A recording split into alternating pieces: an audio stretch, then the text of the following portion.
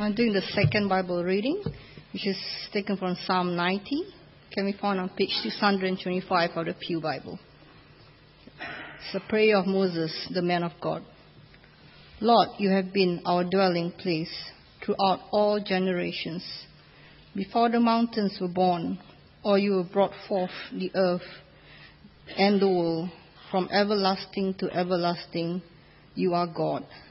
You turn man back to dust, saying, return to dust, O sons of men. For 1,000 years in your sight are like a day that has just gone by, or like a watch in the night. You sweep man away in the sleep of death. They are like the new grass of the morning. So in the morning it springs up new, by evening it is dry and withered. We are consumed by your anger and terrified by your indignation. You have set our iniquities before you, our secret sins in the light of your presence. All our days pass away under your wrath. We finish our years with a moan. The length of our days is 70 years, or 80, if we have the strength. Yet this span is but trouble and sorrow. For they quickly pass and we fly away. Who knows the power of your anger? For your wrath is as great as the fear that is due you. Teach us to number our days aright, that we may gain a heart of wisdom. Relent, O Lord, how long will it be? Have compassion on your servants. Satisfy us in the morning with your unfailing love, that we may sing for joy and be glad all our days. Make us glad for as many days as you have afflicted us, for as many years as we have seen trouble. May your deeds be shown to your servants, your splendor to your children. May the favor of the Lord our God rest upon us. Establish the work of our hands for us. Yes, establish the work of our hands. Praise the Lord. Amen. Well, friends, let's pray. Father, we thank you for your word. We ask you bless it, encourage our hearts with it. We pray you'll challenge our hearts as well. In Jesus' name, amen. Well, friends, every one of us this morning has a date of birth. I'm sure all of us remember the date, well, at least we'll remember the date of our birth, right? I hope so. Our birth certificate confirms the day we were born and where we were born. Just recently, I had to renew my Australian passport. I had to take my certificates with me, and on my passport it says, well, Ananda Christopher Silvera, born on such a day, place of birth, Colombo, Sri Lanka. So, but I'm an Aussie, but I'm born there in Colombo, so that's why I support the Sri Lankan cricket team. I mean, how could I not do that? Anyway, that's beside the point. Life has a beginning date, the date when we arrived in this world, and life will also have a date when it ends.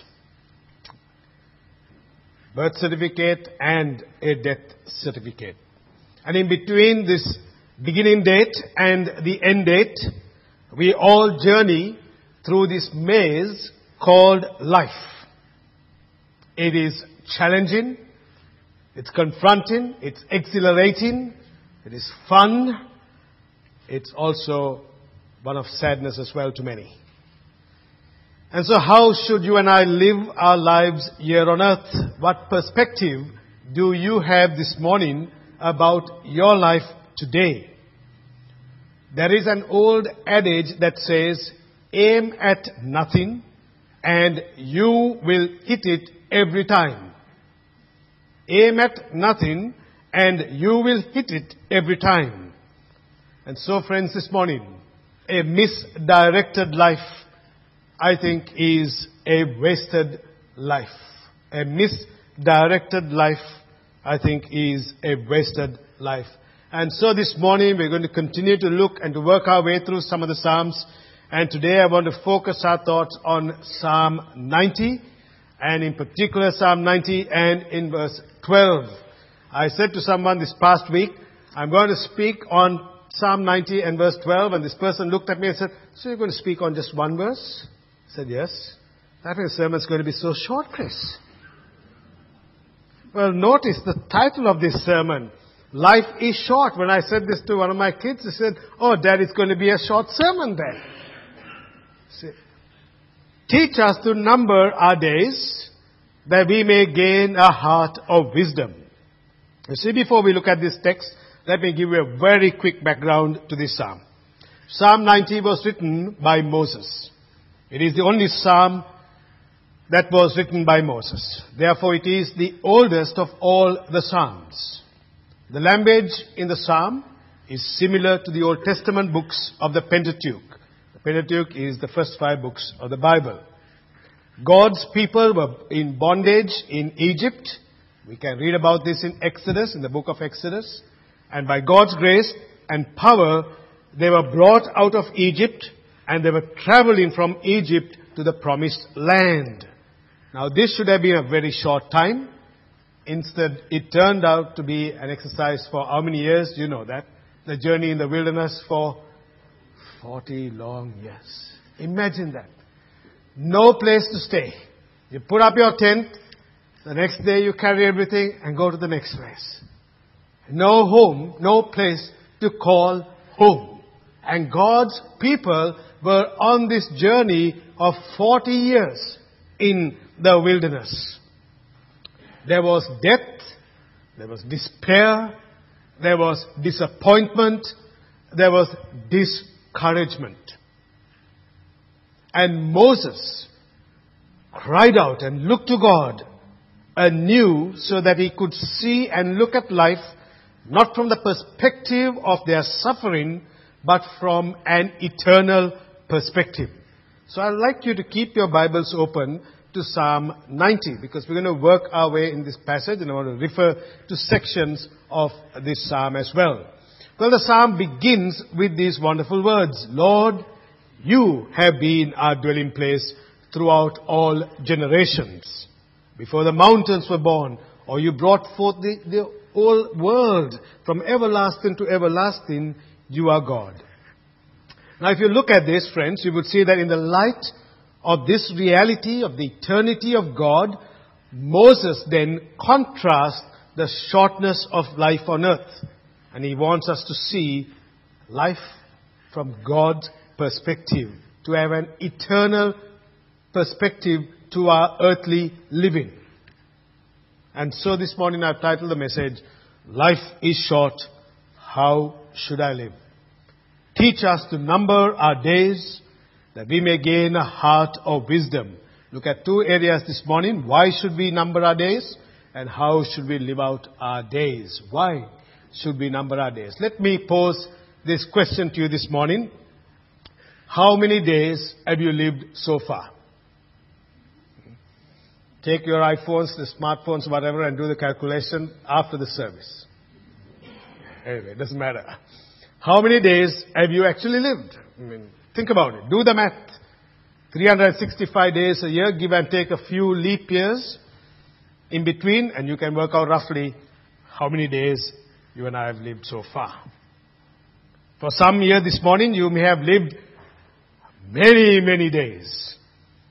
Our text tells us, teach us to number our days. And why? Because the psalmist, the psalm itself gives us the clue as to why we should number our days. In verses 9 and 10. For all our days pass away under your wrath. We bring our years to an end like a sigh. The years of our life are 70, or even by reason of strength 80, yet their span is but toil and trouble. They are soon gone, and we fly away. You see, the fact is, human life is short.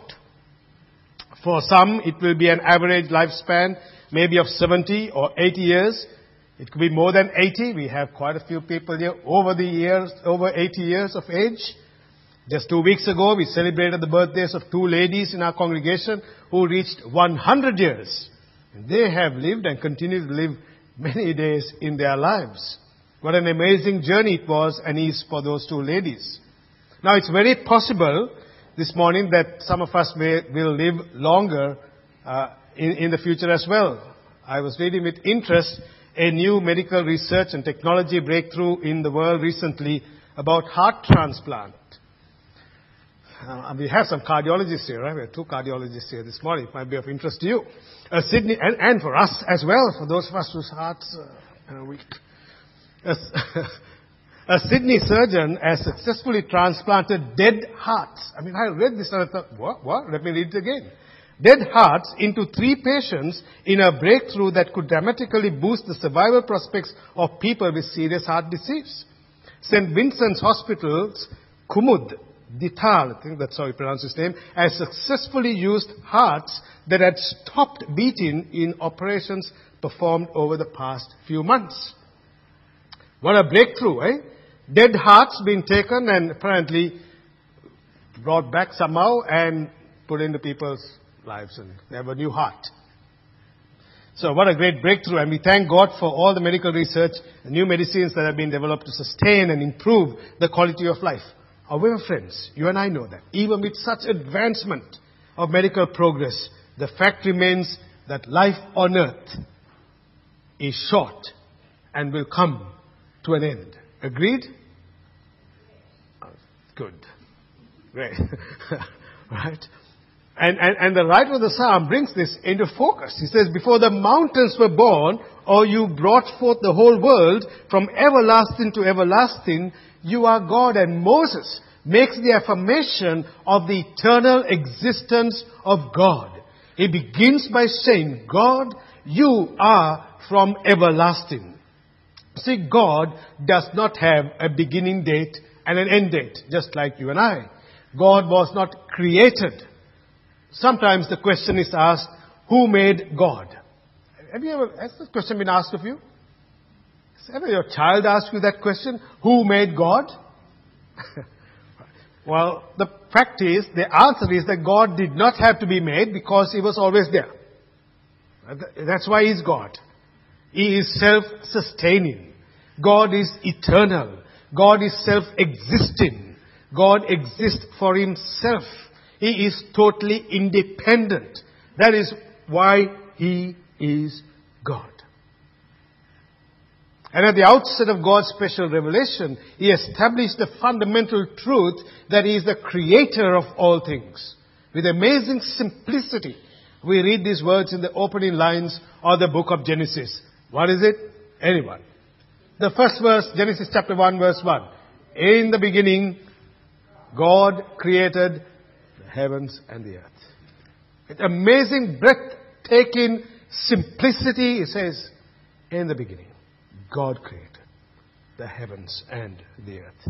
And then a few lines later in Genesis 1, we read the repeated refrain, and God saw that it was good.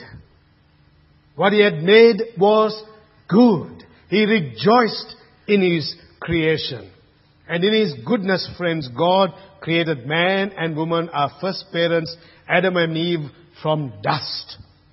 He created both male and female in His own image. You see, contrary to the evolutionary hypothesis, so vigorously promoted by atheists like Richard Dawkins, who maintains that we are all chance amalgams of subatomic particles, mere carbon units that have no meaning and no ultimate significance, the Bible tells us that it is God who has created us in His image. You see that? And Psalm 139 gives us a beautiful picture of the creative work of God. Let me point out that text to you. In Psalm 139, verses 13 and 14. For you created my inmost being. You knit me together in my mother's womb. I praise you because why? I am fearfully and wonderfully made. Your works are wonderful. I know that full well. And then the psalmist says this, my frame was not hidden from you when I was made in the secret place, when I was woven together in the depths of the earth.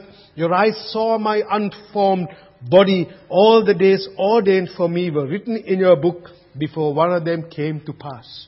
What do you see there, friends? What do you see there? that this amazing God has put you together with your own DNA composition, with your own shape, with your own style, with your own fingerprint. Everything God has put together. Isn't that amazing? You see, this is why the human life is precious. This is why every human being has value, right? This is why every human being is treated and must be treated and upheld with dignity.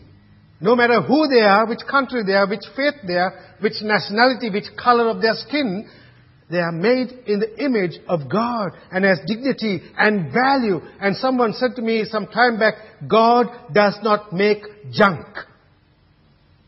It's human beings made in His image. So let no one put you down by saying, oh, well, you are so and so, and you don't look so nice, and you're this and you're that, and whatever it is, friends, your life is precious, made by God, for the glory of God, to be lived for God, in the power of God, in a relationship with this living God. Our identity is tied with our God. He does not make junk. You are precious. Did you see that?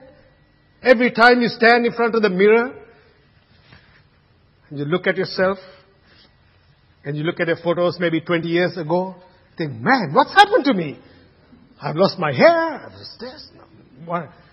You stand there and say, well, I'm precious. God has made me. This is not positive thinking theology. This is fact. This is a fact of God's Word. And you look at yourself and say, God, I thank you for making me me. For this is who I am that you have made. Do you see that? And so the psalmist says here in Psalm 139, this life, you see, this life is precious. But this life is also short. Look at Psalm 90 verses 3 to 6. Have a look at that text. You turn people back to dust. Saying, return to dust, you mortals. 1,000 years in your sight are like a day that has gone by, or like a watch in the night. You see, the psalmist here, he reminds us of our mortality. In contrast with the eternity of God, we see the weakness of our human flesh. God has created man out of dust, and to dust he shall go. Whenever I stand at an open grave and I do a funeral service, which is never easy, and the undertaker takes the bucket with sand, I always ask him for that, and the spade, to say, earth to earth, dust to dust, ashes to ashes. Reminds us when I hold the dust, that is dust. You see that? So here is a reminder of our mortality. God has created man out of dust, and 1,000 years is nothing. Even if we lived 1,000 years like Methuselah almost lived, Genesis chapter 5:27, the point is that with God, 1,000 years is like a day. It is like a watch in the night. Notice, friends, how short our lives on earth is. Verses 5 and 6. You sweep away people away in the sleep of death. They are like new grass in the morning. In the morning it springs up, and by evening it is dry and withered. You see, God sweeps away our lives in death. We are alive only for a fleeting moment, and we soon close our eyes in the sleep of death. Are you depressed this morning when you hear this? Sounds depressing, isn't it? The other day I was with our son. I have lots of conversations. Never am with my children. Anyway, I was with my son, a captive audience, in the car. I can't go anywhere, so father's driving, that's it. Anyway, the other day I was with our son Sean, and we drove past a church in Camberwell. And parked in front of the church was a beautiful funeral car. It actually looks so nice. I said to Sean, what a pity it's a funeral car. A hearse. The whole roof and the sides were made of glass. And it was shining in the glittering sun. Made of glass. And I said to Sean, that's a nice car, son. But sadly, the passenger in that car has no idea that he or she is traveling with a beautiful car with a glass top. What's in that car is a dead body. A beautiful car, wonderful glass roof. That's death. That's the reality of death. You see, today the world is confronted with death. It's confronted all the time. We have the Ebola virus in West Africa. Nearly 5,000 people have been swept away in death. Notice that we are like grass. You see, in the desert condition, the early morning dews caused more grass to grow, but when the noon sun blazed, it withered and perished. And so it is with mankind. The question then, for you and for me, the question is this: why is there death in the first place? Why? Would it be nice for us to live on this earth forever and forever and forever? Why do we age? Would you want to be 21 all the time? Or sweet 16? I don't know, whatever, you pick your choice. Why do we age? Why is there death? Why can't we live forever on earth? And I sat there and I thought for a moment. Why? Why are we under the sentence of death? Psalm 97-11, I'm not going to read it. It's all there. Moses says, we're consumed in your anger, we're terrified in your indignation, our iniquities are before you, our secret sins are before you. Remember Moses, friends. God's people were in the wilderness. Israel had sinned against God. Our iniquities are before God. And I won't go into the history here, but look at Genesis chapters 1-3. Adam and Eve fell into sin. And when they did, the punishment for that was death. See, death is God's judgment for sin. It is not a natural cause. It wasn't the case in the start.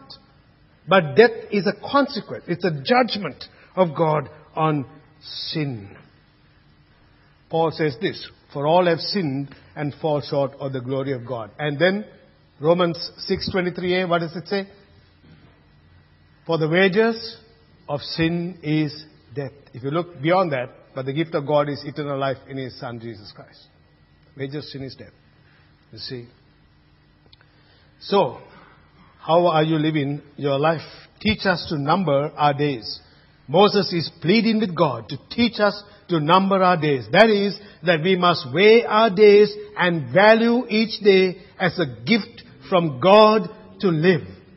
I was reading about Shakespeare who said this: if you can look into the seeds of time and say with grain, which grain will grow and which will not, speak then to me. You get the pun there, what he's saying? See? He's saying, you don't know. The point is that we don't know. The point is that we don't know what lies ahead. This is why we should number our days by making our life count for the one who has made us. God, teach me to number my days, because I want to live this life from your perspective and value life from your perspective. I want to see my life as a gift from you. And every day, God, I want to thank you that you have given me the breath of life. You live your life like that? Do I live my life like that? There are some days that it's tough. Some days you wonder what is going on in your life. Some days when everything keeps bombarding, you think, well, what's the use? Well, your life is precious. See it that way from God. And say, Lord, no matter what may come my way, you have been my dwelling place. As Moses says at the start of this psalm, you have been our dwelling place. I might be going through a rough patch right now. I might be going through a tough time in the workplace, in my school, in my relationships, whatever it may be. Lord, I put my trust in you because you have been and are my dwelling place for all generations. What a joy that is. Do you trust this God? So how should we live this life for the rest of our days? Number our days that we may gain a heart of wisdom. Numbering our days is more than some mathematical calculation. It is an approach to life of understanding but that it belongs to the one who made us. I was looking through the clip the other day on in Dead Poets Society. You've seen that, right? Some of you would have seen it. Robin Williams plays the key role, and he asked one of his students, what does the Latin phrase, What's the right phrases? Come on. Carpe diem. Hey? Carpe diem. What does it mean? And the student raises his hand and says, Carpe diem means seize the day. And then Robin Williams focuses on the words, gather ye rosebuds while ye may. Gather ye rosebuds while ye may. This is part of the poem that's been read. And he asked the students, why did the writer use this line? Gather ye rosebuds while ye may. And then Robin Williams says this, because we are food for worms. In his typical style, we are food for worms. In other words, life is short, so get on with it now. It's a very telling scene in the movie. And then he calls all his students and he shows all those photos there. And he says, listen to what they're saying.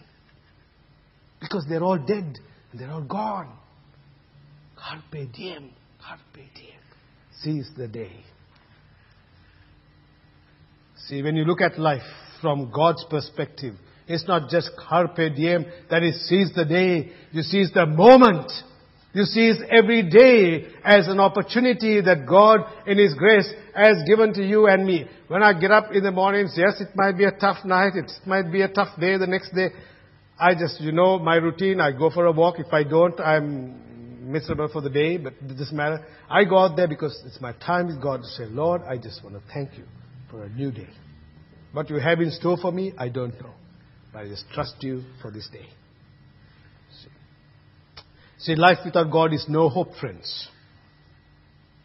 But the psalmist doesn't give us this note of depression. Notice verses 13 to 17 as we wind up this message this morning. Relent, Lord, how long will it be? Have compassion on your servants. Satisfy us in the morning. Make us glad for as many days as you have afflicted us. May your deeds be shown to your servants, your favor on their children. May the favor of the Lord our God rest on us.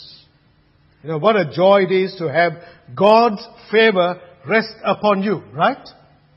I don't need any man's favor to rest upon me, so long as by God's grace I have God's favor resting on me. That's the way. And the psalmist here is counted and is appealing to God. May His grace be poured out. Moses says, may there be a new day of grace. May it dawn on us, Lord.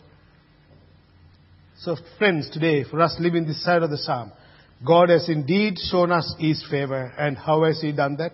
He has not abandoned His creation. He has not abandoned mankind. We read, and Brian read that passage in John chapter 10 this morning, where we see of the good shepherd. And look at what Jesus says. The thief comes only to steal and to kill and to destroy. What's He saying after that? Let's read it. I have come that they may have life and have it to the Do you get that?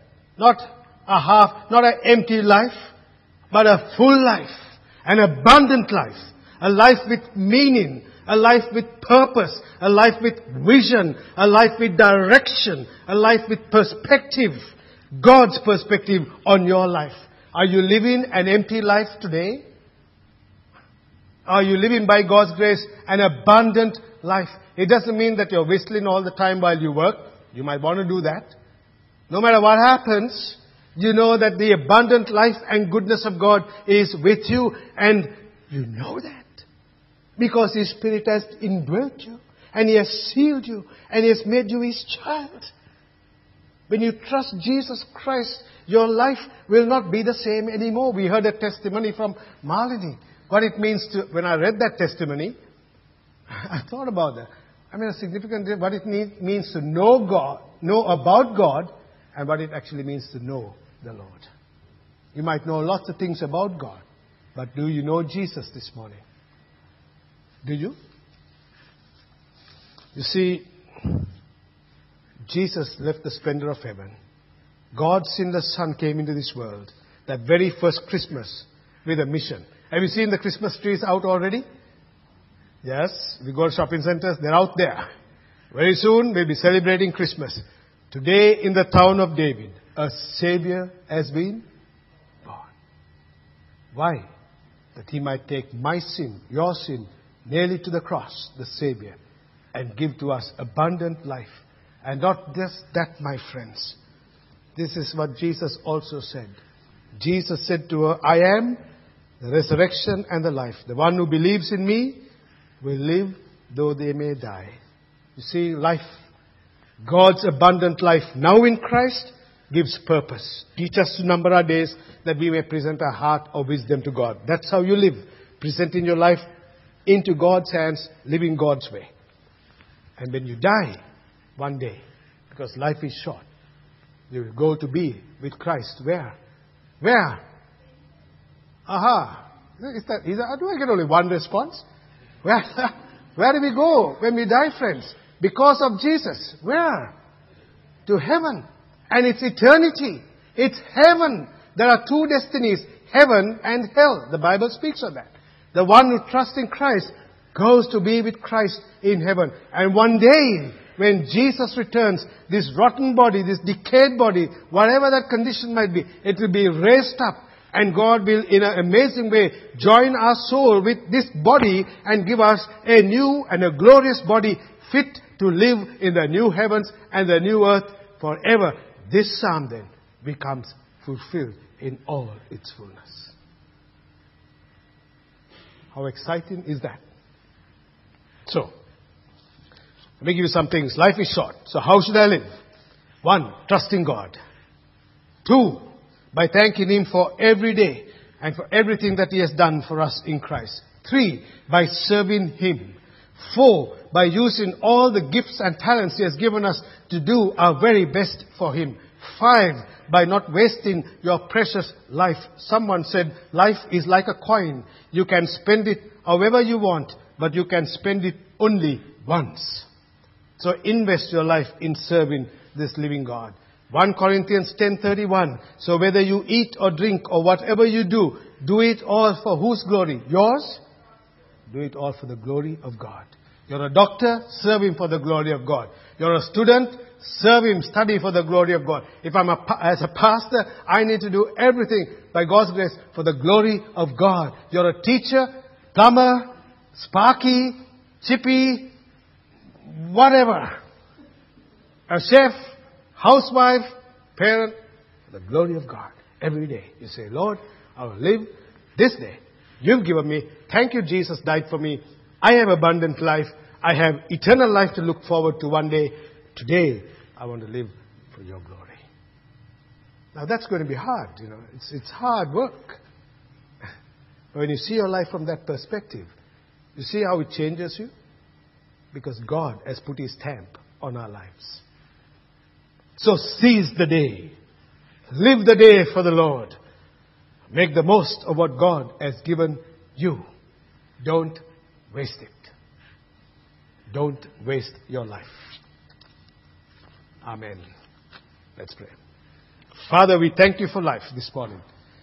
Thank you for every single precious person here, Lord, that you have made in your image.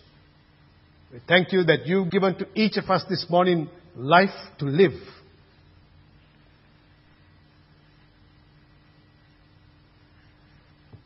Help us, Lord, not to waste this life, but to invest it in you, to trust you, to come to you this morning and cry to you, Lord. If there is anyone here this morning who's living their lives just for themselves, may today be the day of conversion, of knowing Jesus. To those of us who know you, fill our hearts with gratitude. To teach us to number our days, Lord. Teach us to number our days aright, that we may gain a heart of wisdom. In Jesus' name, amen.